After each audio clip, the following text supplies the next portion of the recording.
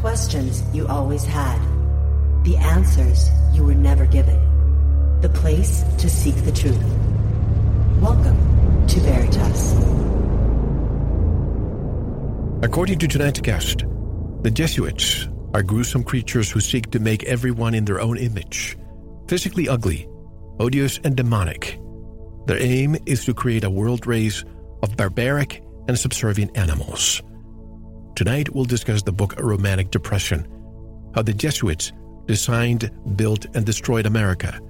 We'll reveal how the nearly 500-year-old Society of Jesus, the Jesuits, have designed, built, and destroyed the United States of America.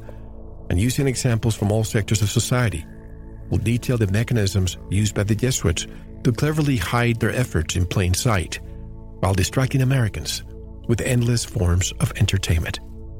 Greetings, I'm your host, Mel Fabregas. And if you're new to the Veritas family, welcome home. To listen to tonight's full interview and all of our material, just click on the subscribe button. And don't forget to visit the Veritas store for MMS, hemp oil, pure organic sulfur, and much more.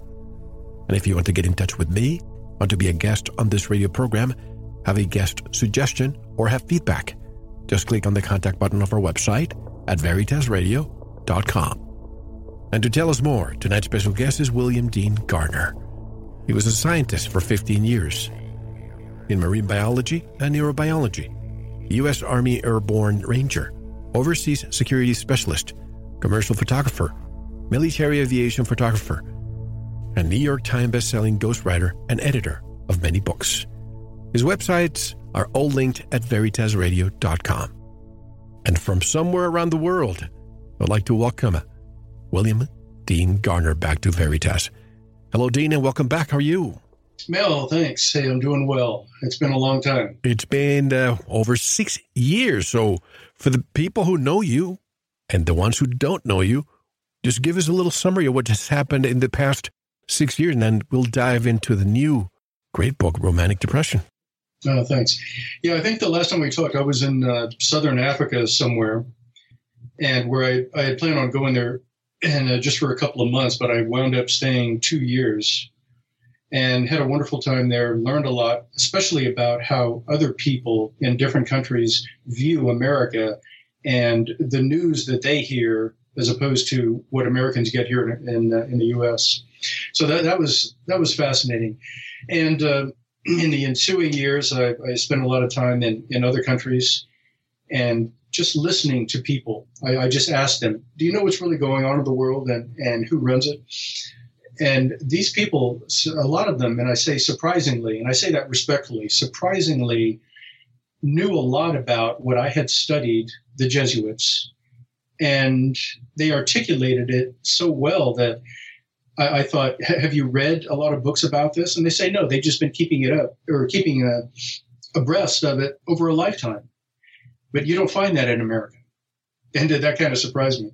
So I've written a couple of books, actually several books, and I also took to heart something that someone had mentioned years ago. Okay, if you want us to study the Jesuits, then what books can we read? And so I actually reproduced from scratch about 10 books about the Jesuits, and we can talk about those a little later. And they're on Amazon, along with my others, that I edited for the 21st century, and I just made new interior files, put new covers on them, so people could actually understand what the Jesuits, what they are, who they are, how they work in general, and what they're doing here in America today. So in a nutshell, that's it. Just lots of traveling, a lot of listening to people, and jotting down lots of notes. And I also took my advice that I gave on several different radio shows, yours included, years ago when someone asked, I think you did ask too, okay, so what can we do? And live a good, clean life is what I've been doing, enjoying it to the max, and meeting wonderful people, doing lots of new reading, and working on personal projects. So again, in a nutshell, that's about it. Well, that's great. That's great, because I was wondering what had happened, in the past few years. So let me begin by asking a question that a lot of people always mention, almost jokingly. Do all roads lead to Rome? As far as the human aspect of the control in America and across the planet, yes, they have. And I used to say, yeah, for the past couple of thousand years, but that's now in question. Because I've been studying lately via a friend of mine, Bruce, Bruce, about this possible insertion of 1,000 or so years in the historical record. So I'm going to be very careful in saying, okay, I say all roads lead to Rome. Yeah, probably for the past 900,000 years. Who knows what lies beyond? And when you say what lies beyond, throughout the book, I noticed that you said the Jesuits are the controllers, but the extraterrestrials control the Jesuits. And I want to know, do you have factual information to substantiate that? No, I don't. No, that's hypothesis. And I've made a mistake in the past, and I apologize for this, in making it sound like that was just absolute fact. It resonates right down to my DNA. And when it does, I know it's fact. However, it's completely irresponsible to report it as such. That's fine. It resonates to many of us, too. I just wanted to see if you had any tangible information that you could share, but that's fine. I've talked with people anecdotally over the years, and I have a lot of friends whose background and whose main focus of research is ET, the extraterrestrials, either among us or outside of us, off flat planet Earth, which is another great conversation. But I haven't read anything that I would regard as definitive proof. That's fine. Let me move on. I have some notes that I want to ask you later, but let me begin with this one. This Pope Francis, he's the only Jesuit ever to become Pope. Does this have any relevance to your research? Well, it's not entirely accurate to say that he's the only Jesuit, because all of religious figures are either Jesuits or Jesuit controlled. So Pope Francis, what's interesting is that, and I'm glad you brought this up, the Jesuits over the past 6 years or so have come out of the closet, and they're now, because they feel that they're probably nearing their end game. And so they're now admitting to the world that many of the things that have the ills that have happened in the world were because of them. They actually admit this now. And it's sort of a way, to me, a demonic way of rubbing our noses in the facts, and that there's nothing we can do about it. And so by emplacing a Jesuit as Pope, and then, again, rubbing our faces in it and say, yeah, this guy's a Jesuit, you got to step back and ask, okay, why would they do that? And who cares about the Jesuits? Because they haven't come out yet and said, okay, these are Jesuits. This is where we came from. This is what we've done over almost 500 years. And this is how we're relevant today. They haven't done that. It's because they don't care. Just such Jesuitical arrogance. And it kills me. But they're finally coming out of the closet and admitting a lot of things that they never had before that were previously unknown, that they were secretive about. And this is why I asked you the question, because it seems to me that they have always operated behind the scenes, and by installing this Pope in front of everyone, hey, we made it to the top. Now it's time for the end game. Now, another question, how does the Pope criticize our president for wanting a wall when the Vatican is surrounded by a wall? Why the hypocrisy? Well, the Jesuits are all about hypocrisy, and it's really a funny game that they play. They'll remember, because I know you read about the Jesuits, some of their tenets: white is black, up is down, nothing is what it really seems.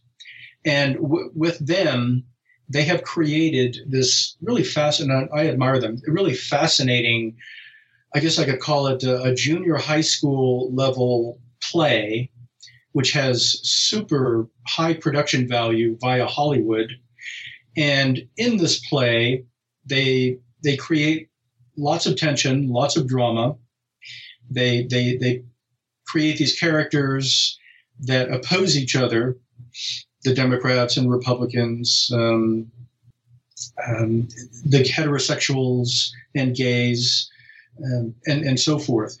And within all of these groups, they pick on each other, they put each other down, they castigate each other, and sometimes in such a comical way that you got to wonder if these guys are in charge, why would they even bother pitting one group against the other, and why in such a theatrical fashion?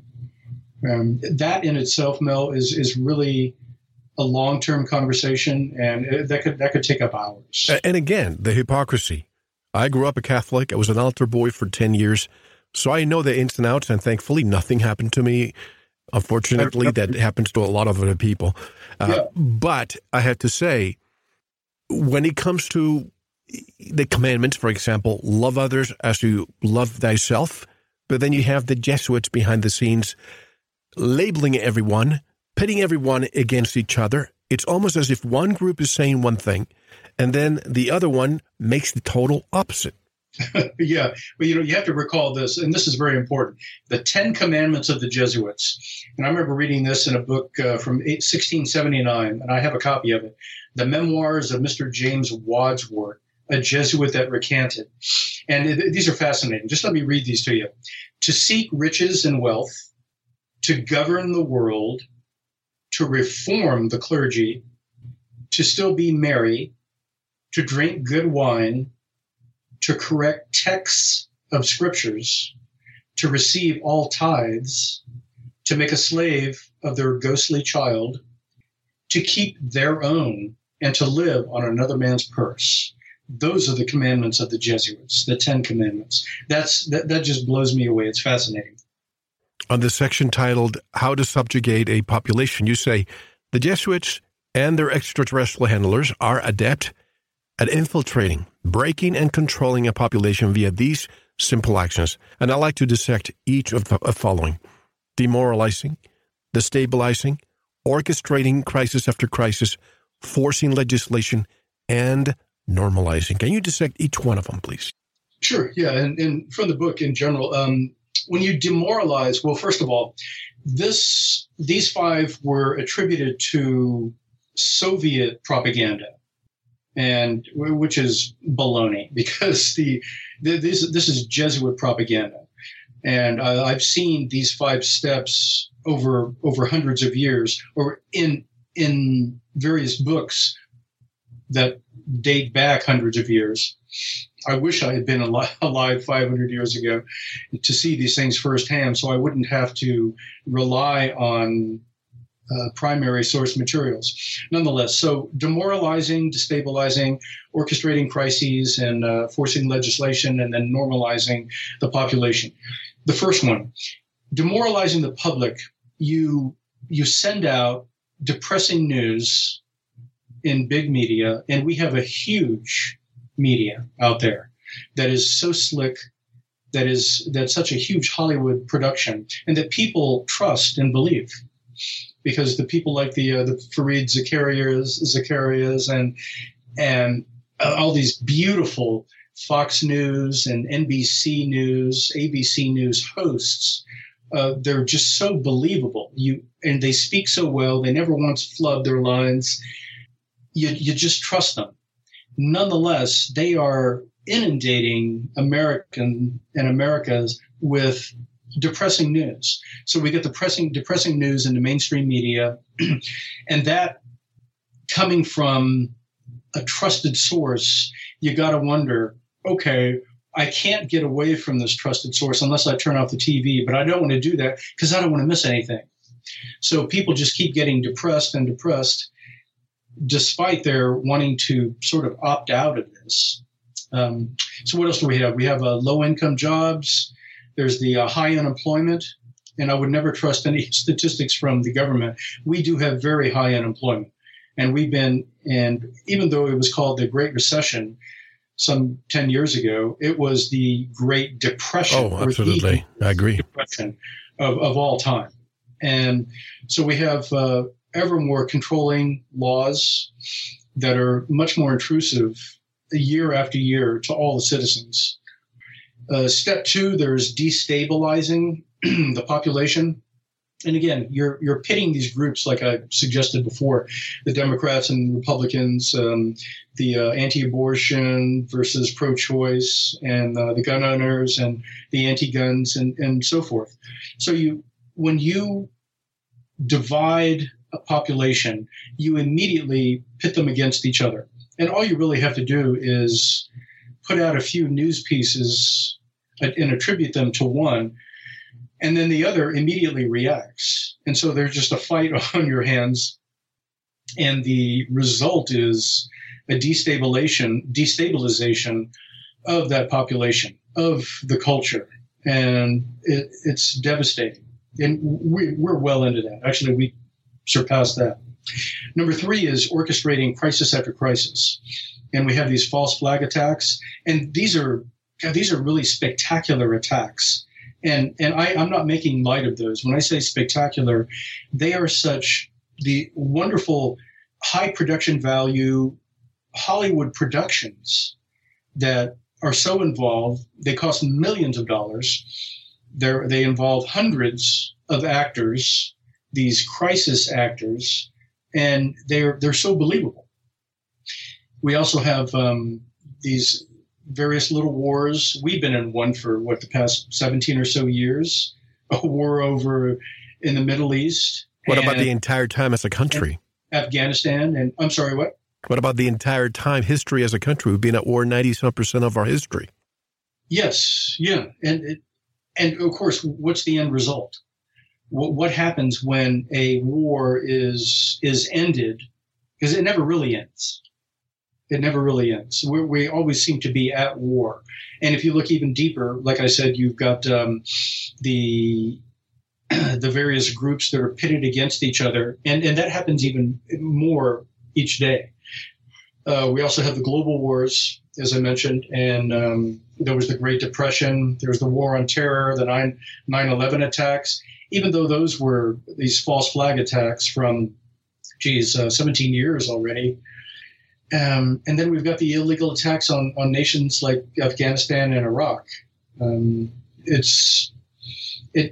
as I wrote in the book, it culminates in this forced occupation of those countries and the subjugation of their people. Number four is forcing a legislation. And that's probably one of the most important items, because at the same time, it's hypocritical, and I'll get into that in a moment. It removes basic constitutional rights. Now, I have written about that, but I didn't really get into which constitution we're talking about here, because there were two U.S. constitutions. One was 1790. It was first written by Jesuits, by the way, in 1787, then ratified in 1790. And that's called by many the organic U.S. Constitution. And then there's another one from 1871, and that's with the United States of America, Inc. So that is, we're beholden to the corporation. Nonetheless, we're still being stripped of these rights, constitutional rights, which are actually an illusion. And, even that, Mel, is that could be a 2-hour conversation. Everything around us is really an illusion, especially, and if you believe my hypothesis about the founding and building of America, our founding fathers were Jesuits or Jesuit controlled. To me, that's an absolute fact.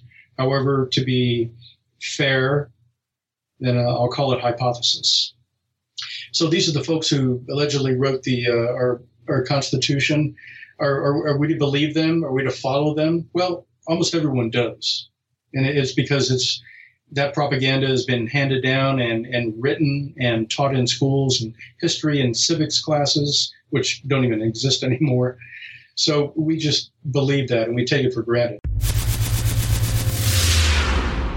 Thank you for listening.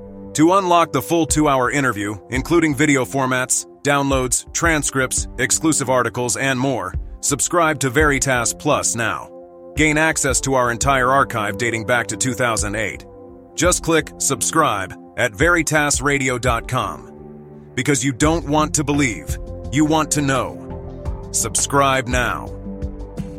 To listen to the rest and all of our exclusive material, proceed to the Veritas Plus member section or join the Veritas Plus family by subscribing. Click on the subscribe button at veritasradio.com. Don't forget to visit the Veritas store for focused life force energy. Get a 15-day free trial today with no credit card required. And if you want to get in touch with Mel, want to be a guest on this radio program, have a guest suggestion, or have feedback, just click on the contact button on our website at veritasradio.com. Now, proceed to the Veritas Plus member section or subscribe to listen to the rest of the interview. You don't want to miss it. Because you don't want to believe, you want to know.